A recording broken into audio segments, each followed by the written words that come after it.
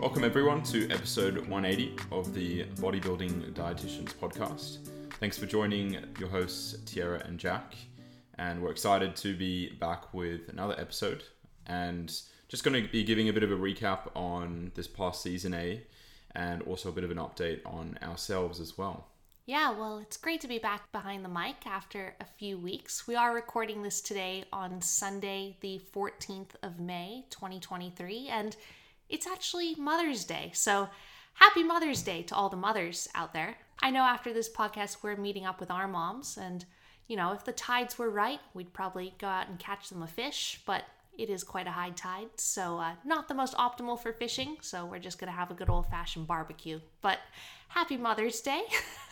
But being mid-May now, boy, we have just wrapped up an entire month and a half of essentially back-to-back bodybuilding shows here in Australia every single weekend going since April. Yeah, it's flown by. It really has. Yeah, but exciting nonetheless. And I guess just a big congratulations to everyone on our team who competed this past season and showed up with their absolute best at each and every show and took on judges' feedback and kept improving. And I just want to give a bit of a special shout out to a few of the girls on our team. Like, I know that Sheena last weekend at ICN Nationals, she held her own and she actually came away with winning her ICN Bikini Pro card in just a stacked lineup, which was really impressive on her front. So an awesome job. And that's coming off the back end of the weekend before taking out the overall in swimsuit at the NBA show, which was really cool. And a big congratulations to Agnes, who is a figure competitor on our team this past season. And Agnes took out her ANB Pro card, and she also competed at IFBB Nationals as a natural competitor, and she took out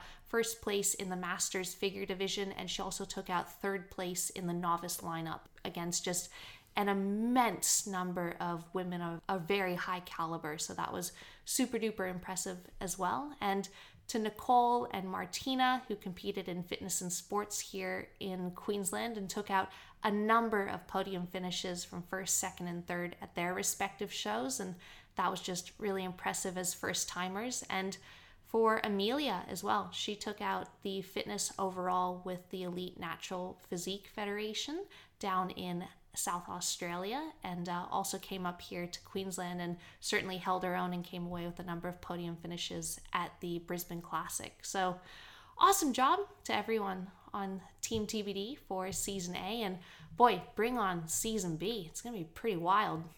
Yeah, I think we've got quite a few additional people for Season B, which will be fun. Yeah, I think over twice the number of competitors getting on stage for Season B, and a lot of travel thrown in the mix. We'll be flying up to Townsville. We'll be flying down to Sydney, to Melbourne. I'm going over to Japan with Chloe.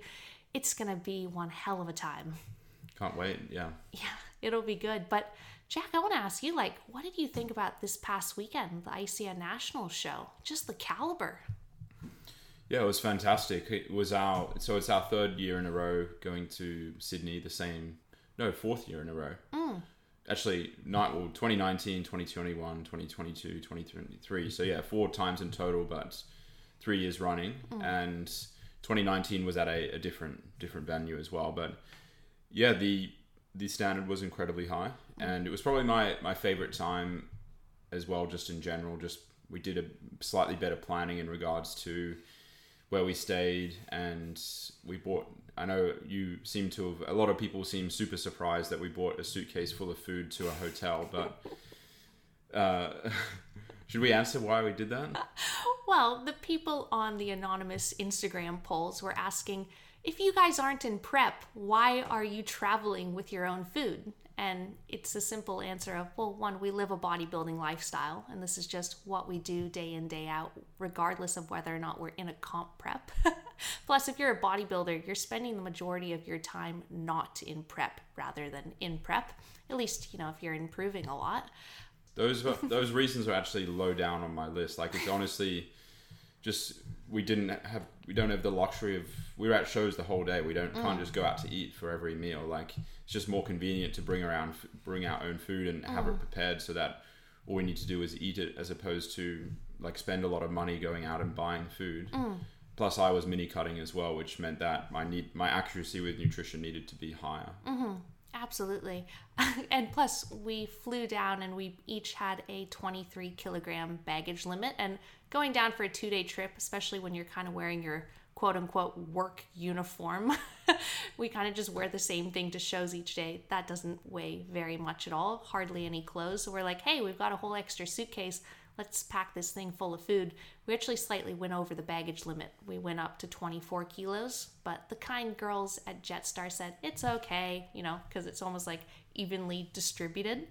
But at the same time, people often give the justification of, I won't travel with my food, or, I won't prep my meals because there's just the time factor involved. But I would legit argue that it actually saves you time from just a convenience standpoint and a food preparation standpoint, from just having your own food on hand that you are regularly accustomed to eating, how how to prepare in a very efficient manner, and makes you feel good and energetic. You're used to obviously digesting it, but it's so easy to just prepare those foods on hand compared to you're going to be spending time regardless. Like if you have to walk somewhere, stand in a line, pay for something, which is probably going to be quadruple the price of whatever you would normally prep anyway, like you're still allocating time to going out and doing that. And if you eat 4 times a day, that's 4 meals that you're going out and buying. Otherwise you're going to skip meals, or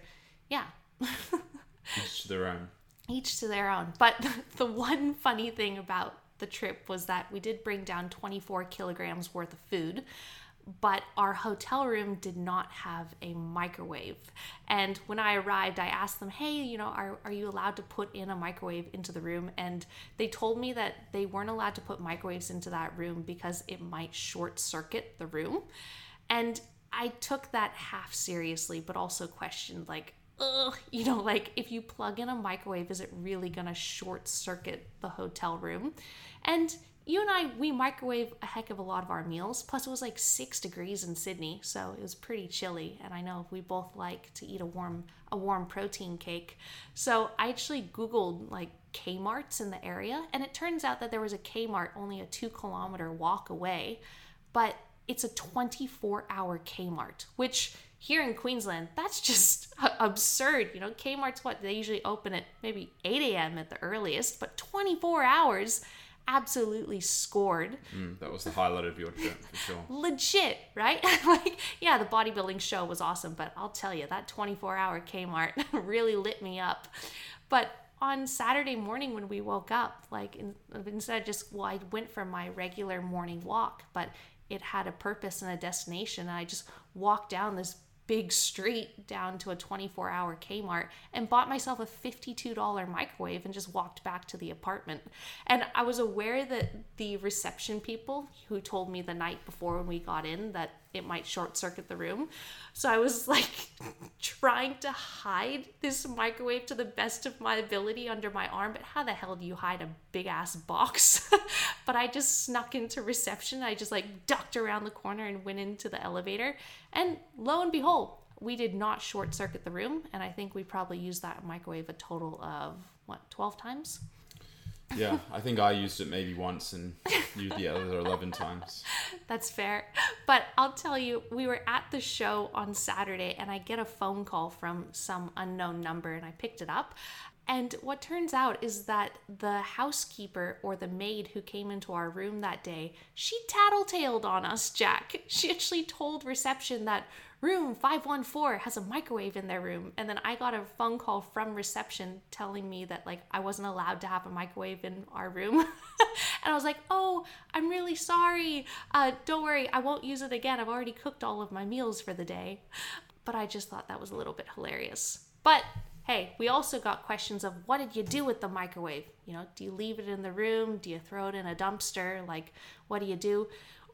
Well, we ate almost all 24 kilos of food, right? Then we had an empty suitcase plus another one with hardly any clothes in it. We were actually able to squeeze this microwave into one of our suitcases and fly home with it. Yes, with our new suitcases as well. But I'm just telling you, I'm impressed that thing did not break or crack in transit. We just like shoved a whole bunch of clothes like around it to try to provide a little bit of cushioning, plus the styrofoam that it came in with the box. But hell, it made its way back to Brisbane all in one piece. Now we have 2 microwaves. We no longer have to have disputes about who gets to use the microwave first when we are coming home from the gym, because I know that's definitely a topic of discussion on our car rides home, especially when we're both dieting at the very same time.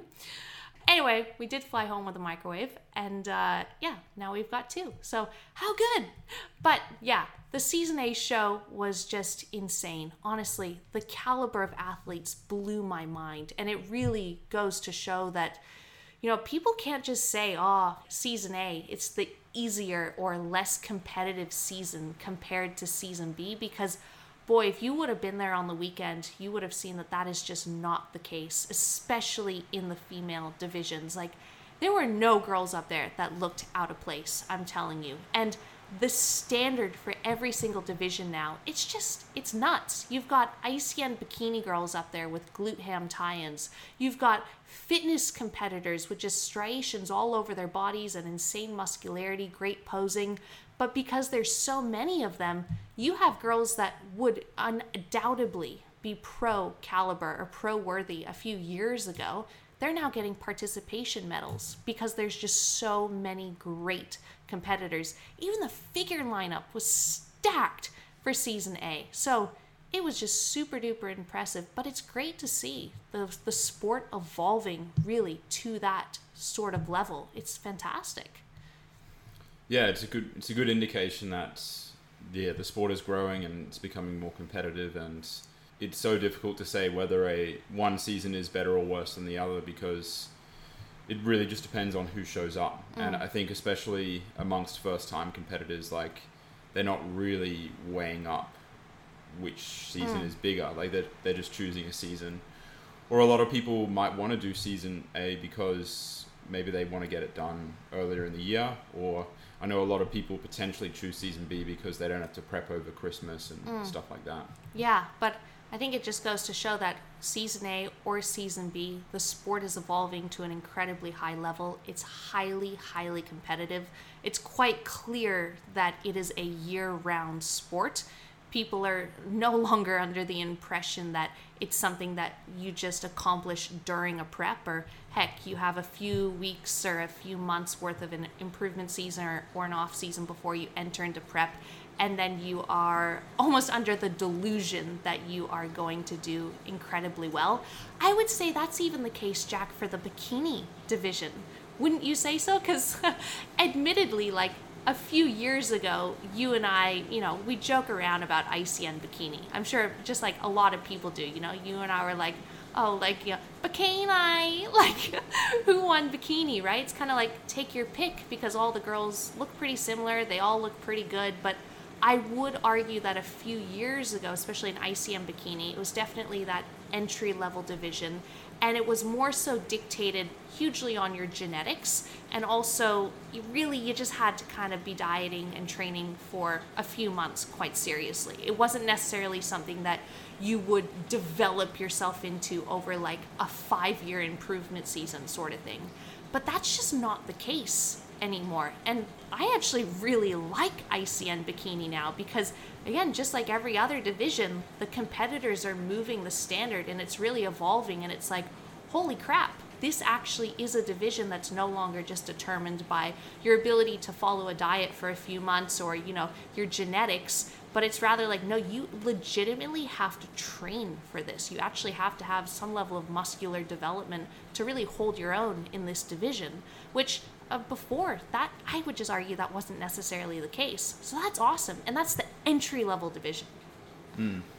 Yeah, it's I guess, from a men's perspective, like I don't have too much to add on the bikini front, because I agree. And now it's definitely bikini. It's no longer bikini. Yeah, I did. But like, you know what I mean? Like, everyone has that little bit of a chuckle, right? Because in the past, like, it's kind of like, oh, who won bikini? Like, take your pick. Yeah, potentially. I mean, I personally didn't say that. But Hey, okay, I'll raise my hand. I'm the female coach over here, so it's all G. yeah, and I mean, from a men's perspective, I guess the newest category would be classic physique over there, and it's good to see more and more numbers in classic. Like, well, classic is now outweighing the bodybuilding. The bodybuilding only had one open class, and the classic had two. So, and for those who don't know, those competitors who win their open class, they get a pro card, and then the open class winners compete for the national title. So yeah, it was good to see the classic physique division evolving, and honestly, the muscularity there is comparable to bodybuilding. Like the Gen 2-1 classic, the national title, he came second place in bodybuilding. So it is looking fairly similar from that front. I think there are subtle differences I find depending on which state holds the nationals. Like from what I can gather, like it really depends who shows up, of course, and the overall look at all the competitors, because the competitors on the day kind of dictate who wins. But comparing it to like season B last year, I would say that it was almost like a more of an emphasis on posing, whereas I would say this was a bit more of an emphasis on the physique. Like I would say both first place competitors, there were people who had better posing, but the physiques weren't as good, and therefore the people with the better physiques won, which is ultimately, I guess, how you want it. Absolutely. Well, yeah. I guess at the end of the day, the best body needs to win, but posing obviously dictates what makes that body look the best on stage. So it has to be both. And it's just getting to that point, too, where if you are even in the running to be getting a top placing, not even talking about first, I'm talking about first, second, third, man, even at the caliber of these shows, legit, placing top 5 is something to be really proud of, because you're top 5 in the whole country. Arguably, under those exact certain criteria and divisions, like you're in the top 5 of the most subjectively best looking people in the country. So that's kind of something to be a little bit, chuffed about, I would say. But I think the thing with Australia as well, like unlike places such as the UK, like in Australia, you actually have to travel quite a distance to go to nationals. Like it's quite an undertaking. So therefore, to me, it makes sense that people who do rock up at nationals like mean business. Whereas it would be different if our country was the size of Tasmania and you could just drive to nationals. Like everyone it would be much more accessible, which just isn't the case with Australia. Yeah. Like people who head over from Perth, like that's basically like, for some people, flying from one side of Europe to the other, basically. Yeah, but boy, like, is there something in the water or what over in Western Australia? Because Western Australia, they took out... Sorry, I meant WA, not Perth. Yeah, well, and a lot of the competitors probably are from around Perth. Yeah, there's not too much else. It's either Perth or it's the dust. No. Does that count? I don't really know. The Margaret River. You're doing swimming for your cardio. I think Sheena might have been the only competitor from Northern Territory. Yeah. Sheena's from Darwin, and Northern Territory doesn't have an ICN, so she happily is, affiliated with Queensland. They'll take her in under their wing. That's good. But WA, like, man, just the standard of competitors over there. Like, I would be flippin' intimidated to do a state show over in Western Australia, because a lot of the Western Australians, they come over to nationals and they just clean up. Like, I think the large majority of the overall winners, I know the fitness overall winner, she's from Western Australia. I know that the figure overall winner, she's from Western Australia. I think the sports as well. Yeah, the sports model girl. Oh my gosh. But okay, those are the chicks. What about the guys? I'm not 100% sure. I think maybe one of the... No, not as many guys from WA, but there were definitely quite a few in the lineups, but I don't believe there were any overalls. Yeah, because Jeff got the overall in bodybuilding, and then New South Wales was overall in classic. And then I wasn't sure about fitness or... Well, Jay won an open category in classic, and he's obviously Queensland. So. Yes. Yeah. Okay, well then maybe it's just the ladies, right? Yeah. They're drinking some special water over in Western Australia, and they are absolutely beautiful and jacked and striated and wow. Talk about just some phenomenal females. But I think it also just begs the question too, Jack, is that like everyone showing up at these shows looks like they belong, right? Like they are bringing their A game. But at the end of the day, you know, only one person can win. And it goes to say that like sometimes first time competitors, sometimes they can feel a little bit disheartened when they don't necessarily place, or, you know, they have a participation medal hung around their neck, even though they know that they gave that prep everything. But what do you think about that? Yeah, I mean, there are even people who have competed for many years and who still get participation medals. And like it's just heavily determined by genetics for starters. Like genetics is probably up there with the top 3 most important things in this sport. So like that's one side of it. But also you have to remember that like you are a first time competitor as well. And you could compare it to any other sport. And someone might be doing a 6-month prep, and that's the first time they've ever seriously committed to their training and nutrition, and then they're expecting a pro card in a highly competitive federation of ICN. Yeah, I think that's the most rocky part of it, is when people go into shows with these expectations, right? Like, by no means, there's nothing wrong with wanting to win.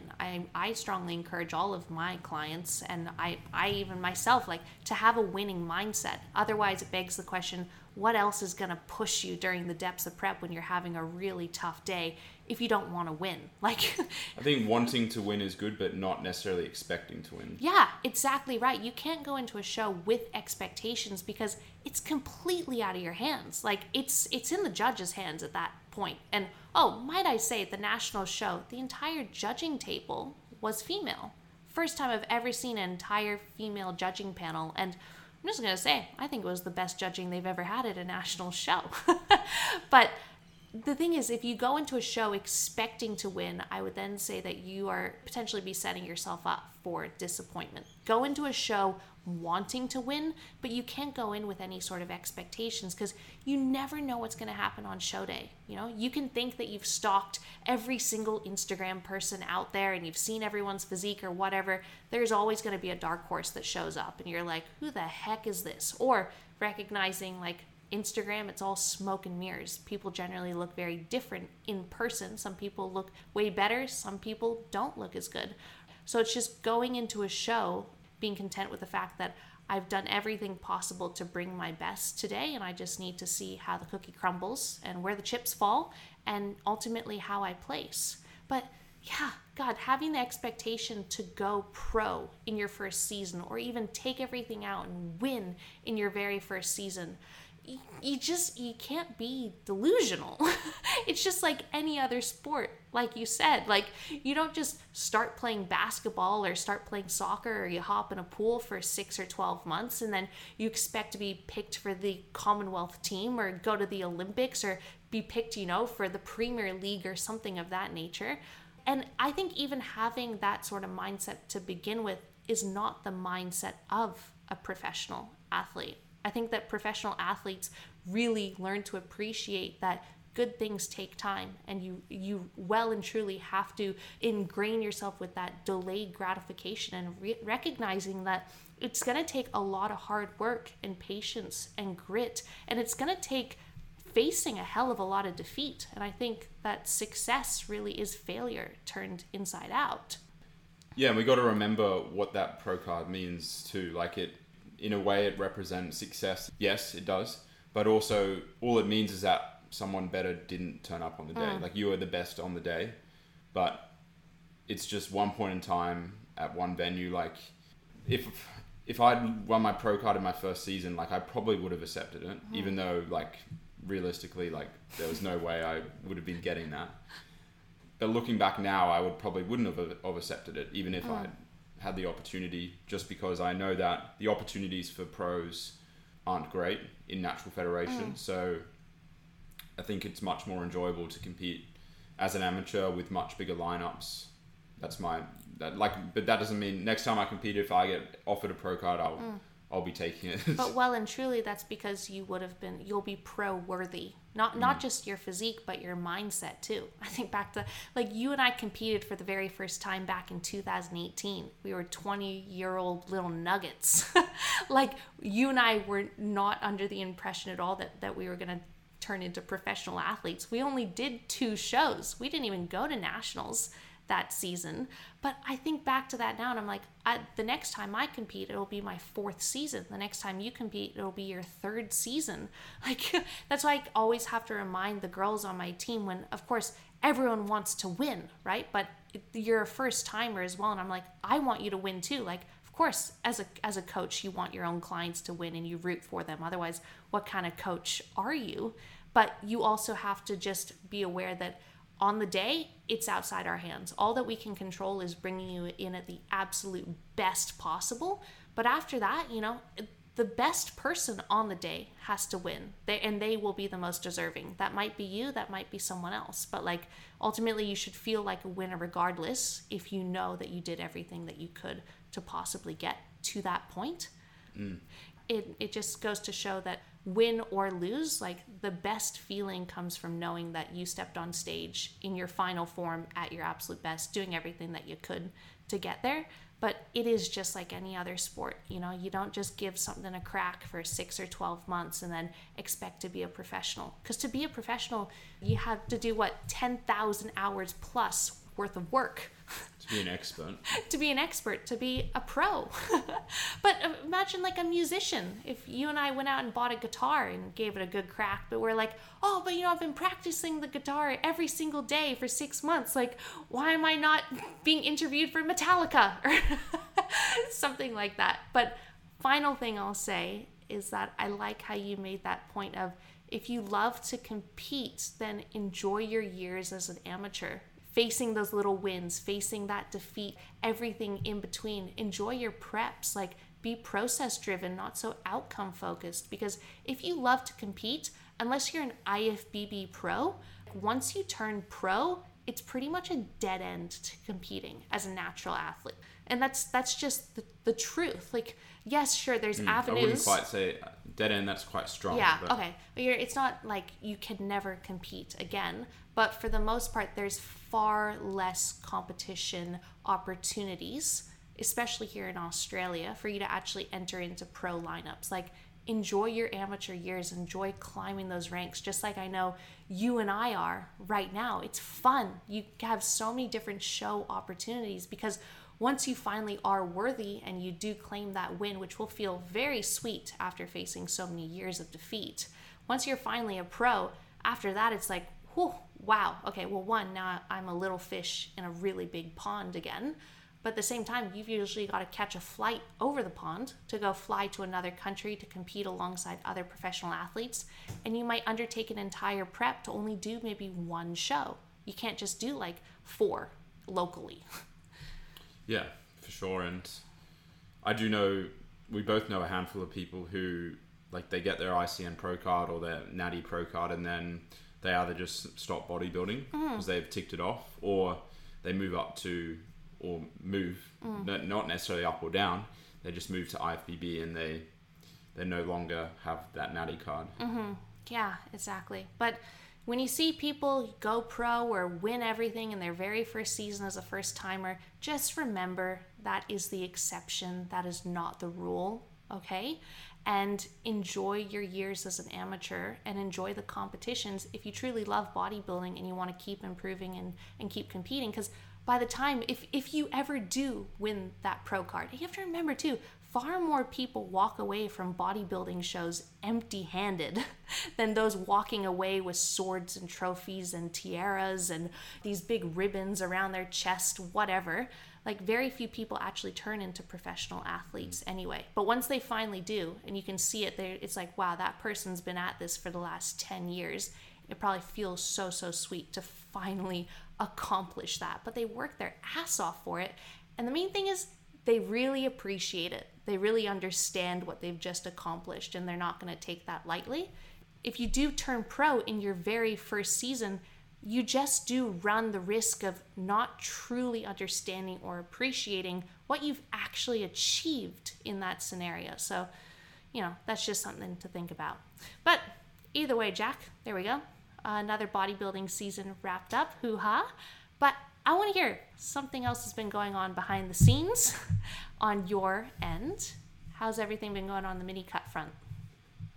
Yeah, it's been going well. So I don't think I've given an update on my mini cut at all, which tells me that we haven't podcasted frequently enough. It's been 4 weeks. You could argue that maybe your mini cut's just been very mini. Yes. Well, my mini cut was 5 weeks in total. So, and I'll give people some numbers. I know someone in particular asked about some numbers, and I'm sure people are somewhat interested to know how I ran it basically. So essentially I ran a mini cut for starters because I'd reached my kind of peak body weight and my body fat was higher end, for me at least. And my appetite, as people would know, was very, very low.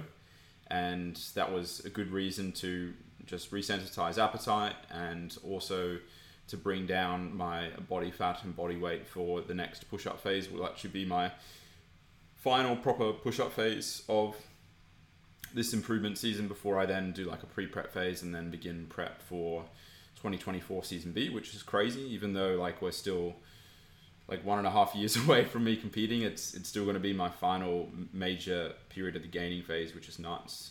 So basically I ended on calories wise. So it was 4,765 calories. This is the training day. So 725 carb, 85 fat, and then 275 protein. And my body weight was, pretty much 95.5 kilos on average. Okay, so you said ended, because I was like, whoa, what? You ended your mini cut on those values. So you ended your gaining phase on that many calories, but you started the mini cut from that baseline. Yes, I didn't start my mini cut on almost 5k calories. I was going to say, holy moly. And then basically not 5 minutes, but it seems like 5 minutes. It went that quickly. So I did 5 weeks of dieting, and calories initially were at 3,150. So as you can tell, quite a major drop of about 1,600 calories. And with adaptive people, like that might be a bit of a mind boggle for certain people who maybe only eat 1,600 calories a day. But for those people like myself who are very, very adaptive, like we adapt on both ends. Like it's very rare to find someone who doesn't adapt both ways. Like if you're able to eat a lot in the off season, chances are you're not going to be able to eat that much in the cutting phase. Like I can still relatively eat more than other people because like I was still mini cutting on over 3,000 calories, but in proportion to what I was having to gain, it's still quite a lot less.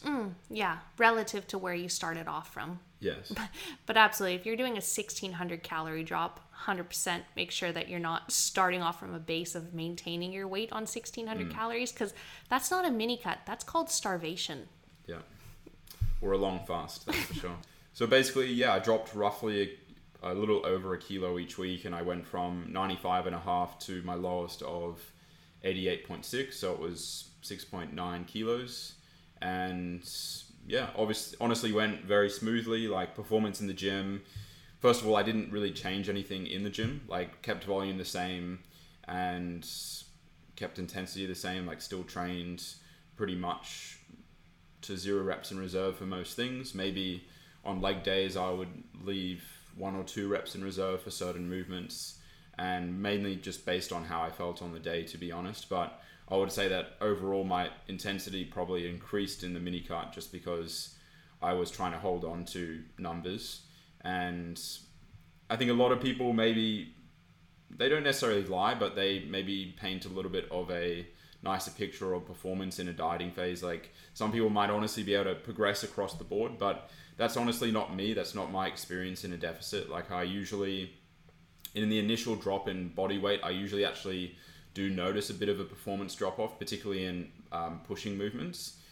And then I quite comfortably find maintenance on movements. Like I don't necessarily go up in everything, but I don't really go down too much either. And that kind of sums up the mini cut. So don't feel like when you do enter a dieting phase, you have to still be progressing. Like if you can take those progressions, then most certainly take them. And I was taking them as well. But the main goal in a deficit is to not progress. Is to maintain what you've been doing and also maintain your execution. I think a lot of people, when they are in a mini cut or in some sort of deficit, they'll almost get false progressions because maybe they'll reduce their range of motion or they'll speed up their eccentrics, and it'll give them the impression that they are getting stronger because the numbers are going up, but at what cost? You're no longer then putting the same sort of stimulus on the muscle you're trying to train, and therefore it would be better to take a low drop than continue with the poorer execution. If anything, it's probably actually a good sign if when you enter into a mini cut, if you aren't continuing to see performance just shoot through the roof, because that's probably an indication of, one, you've got a good number of training years under your belt, so you're probably on that edge of an intermediate going borderline advanced trainee, but also you know how to train hard in the future, and also you're going into a mini cut continuing to follow a program that you're already very accustomed to. I think that people would continue to see performance progressions in the gym at quite a rapid rate despite having their calories slashed, is if they weren't really training that hard to begin with. So they were already keeping a lot of reps in reserve, so they could keep upping load, getting more reps and everything like that. Or if they've just started a brand new program and a lot of things are just very novel. So I think that's actually a really good indication if from your front where you're like, nah, some things actually slightly fell off, because you take away 1,600 calories, that's a buttload of carbs, and that's a lot of glycogen that could have been in those, well, you've got pretty nice shoulders, but smaller muscle groups. Like, I think pushing is the biggest one that always falls off for me. Like, the moment that I enter into a deficit, like, you just think about how much, like, your delts and your triceps and everything get sucked down because you have hardly any glycogen in them. Especially for me, who might mini cut closer to 150 carb, maybe not like 400 like you. But pushing movements always take a hit. But I feel like sometimes my lower body movements, at least in the early phases of a diet, continue to go up. Things like a lunge or a Bulgarian, like sometimes those can continue to go up. One, because mentally you just have to be there. It's hugely psychological, your willingness to still just, knuckle down and still push. But also if you're maintaining your muscle mass in that case, I think it's easier to keep pushing and executing on lower body movements too. But cardiovascularly, sometimes you can continue to push or even at least pump out more reps because, man, you just don't feel as gassed. Like, did you find that at all with your squats? Like, your recovering heart rate was better when you entered back into like the low 90s compared to when you were 95? Like, you just weren't as beat up during like a set of squats? Yeah, for me, the major movement was pretty much any movement on lower body day, but particularly for some reason back extensions. Maybe because I did them directly after squats, but yeah, towards the end of my gaining phase, like after movement number 1, I was battling that urge to just throw up pretty much. Whereas in the cutting phase, that stopped straight away, which was nice. And the quality of my leg sessions would have been higher overall, and they were also more efficient because I wasn't having to like sometimes wait 10 plus minutes in between sets so that I could get my gorge under control. Yeah, it's a give and take because you're like, God damn, I'm metabolically adapting. Like my resting heart rate, exercising heart rate's slightly going down, so you're burning a few less calories, but at the same time you're like, oh, at least this is a more pleasant workout. But Jack, I think the biggest question on everybody's lips is, prior to this mini cut, you were having 3 shakes a day out of 4 meals. How did it go on that front? When did the shakes start to, taper down to more solid foods?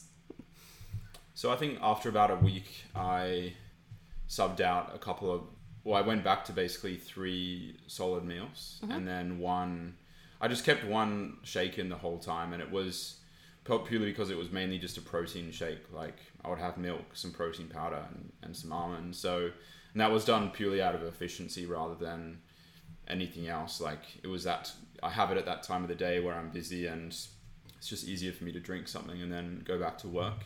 But yeah, it was definitely nice to get the appetite back, and now I'm back to 4 meals with solid food, so that's nice. I think occasionally I will, like if I've got a busier morning of check-ins, like Monday and Fridays are quite busy for me check-in wise, so you might see me blending my breakfast still just so I can save half an hour literally, so I can get to start work a little bit earlier. But that's not from an appetite perspective, mainly just from a efficiency perspective. Good. Well, I'm happy to hear that obviously you've got your appetite back, given that we'll be traveling the world in just over 2 weeks' time. And I'm not sure how much access we'll have to blenders and even protein shakes. So it'll be good to be able to sit down to a few meals each day and enjoy them. Yes. I wasn't so far gone that I wouldn't be at home. I don't know, man. I heard that blender go off more than I've ever heard go off in our lives together. That's like 7 years now. Yeah, well, you still use the blender more than me though. No, I use it twice a day. Yeah. You were using it 3 times, so you had me one up. Yeah, but now you're back in the lead. Okay, so now I am back in the lead. But either way, no, another successful diet on Jack Radford Smith's front for sure. Yeah, so now I'm back up to, like, kind of went back up very quickly. Now I'm just above 4,000 calories, I think 4,200. And unsurprisingly, like, my weight has come up a little bit. I think come up by a little bit over a kilo. And that's not surprising given that huge amount of carbs and glycogen. And I know that's going to reflect in how I feel in the gym quite quickly. So looking forward to kind of finishing up these last 2 weeks of training at full intensity before we go away. We'll have over 3 weeks. So it's more like 3.5 weeks of a different style of training, just taking it easy, really.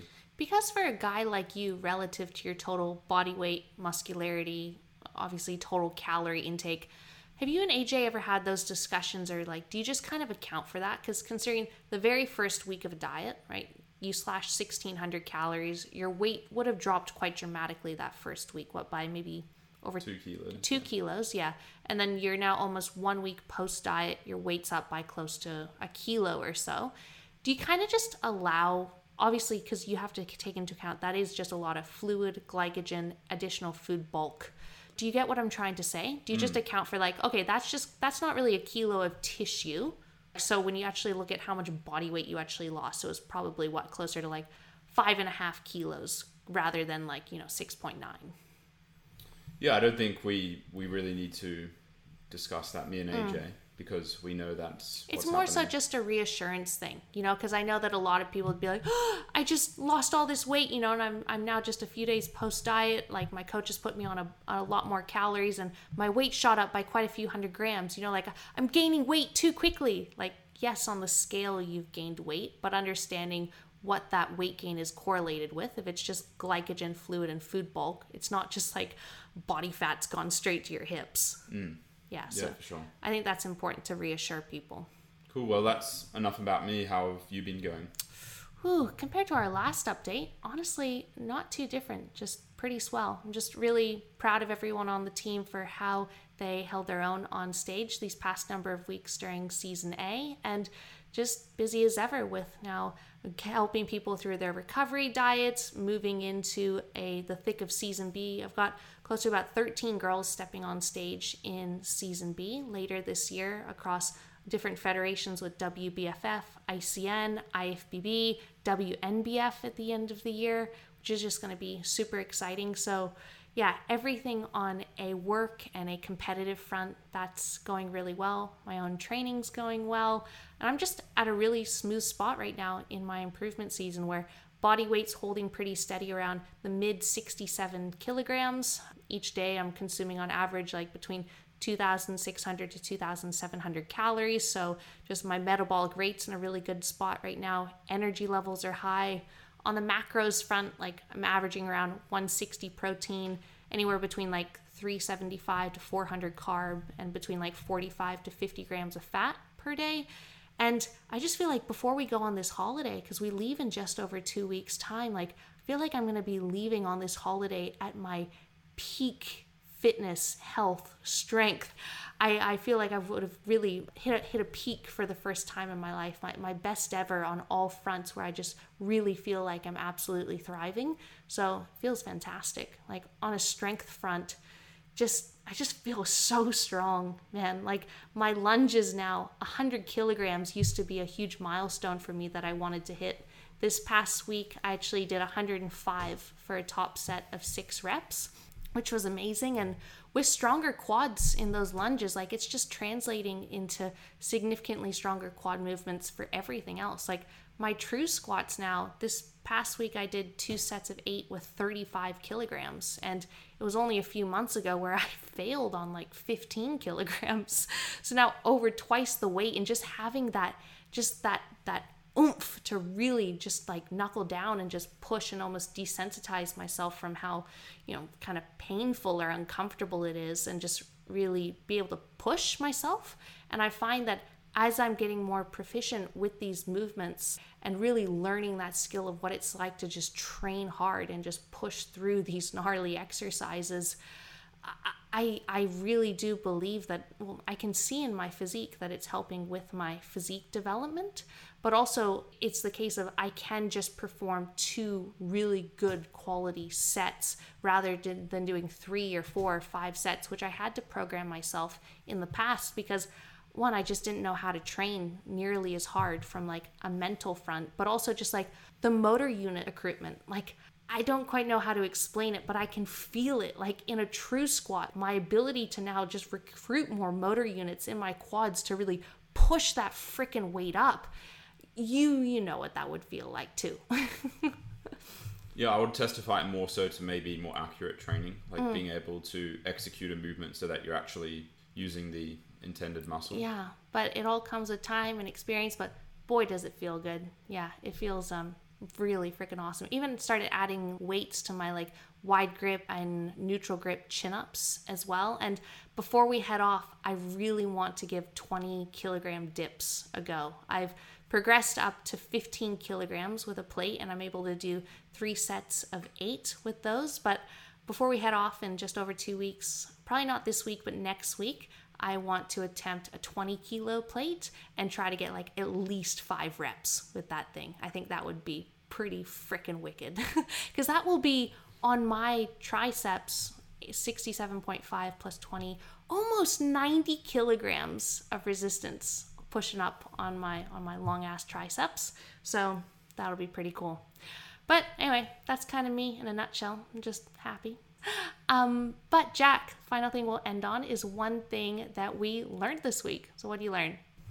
Yeah, so I was looking at the flight times from Brisbane to our first destination, which is Canada. Well, it's more so Washington where we'll be staying, but we're going from Brisbane to Canada to Washington. Well, Vancouver. Yeah, that's in Canada, right? It is, but Canada's a big place. Yeah, so I was looking at the flight times, and I think it'll officially be the longest flight that I would have been on. So 13 hours and 45 minutes is the predicted amount of flying. Oh, no, man. When we flew to Hawaii, that was over 14 hours. No, I don't believe so. Yeah, I remember. Oh, well, depends. It also depends on the wind, Sometimes if the breeze is going in your direction, the plane speeds up a little bit. Yeah, I've been on many long flights, but none since I've been none for the last 6 years. I believe they're trying to build a plane. Well, maybe they've done it already, but in the future, they're going to have a flight that can go from Australia straight to London, so you don't have to have any layovers. I don't think it's going to be here till like 2024, 2025 or something like that, but it's supposed to be like a 20-hour nonstop flight. Wow. Yeah, and I saw it on one of those little news articles where they're going to have like this little area in the plane, like a holistic area where you can you actually go there and, lay out a yoga mat and maybe stretch or something like that. So no, I'm always that person in the plane who's like pacing up and down and doing some stretches and stuff like in the aisle and just, when you grab your ankle and like pull back so you can stretch your quad and stuff. Yeah. Yeah. Well, I'm just prone to having awful cankles on flights. Like my whole legs just swell up. So stretch it out. Yeah, get a massage from someone. You're the person sitting next to you. Yeah, that'd be nice. Which won't be me. Oh, man. Cool. Well, did you learn anything? Anything as exciting as that? I don't know. Well, I guess that's up to the listener to decide what's more exciting. But something I did learn this past week was that apparently it's legal, or to my knowledge, it's not illegal, to fly with a microwave. So before we actually did it, I was like, Jack, can you just Google this? Are we even allowed to fly with this thing? And, didn't get held up at airport security saying, what is this contraption in your suitcase? So apparently you are allowed to fly domestically with microwaves in your luggage. So that's something that I learned. And if not, sirens are coming after me. Yep. Hopefully they don't. Yeah, I hope so too, because it's actually kind of nice having 2 microwaves. And also not a criminal record for something really silly. But guys, thank you so much for tuning in to today's podcast. If you did enjoy it, please remember to take a screenshot, post it to your Instagram stories, tag Jack, tag myself, tag TBD, and we will catch you in the next one.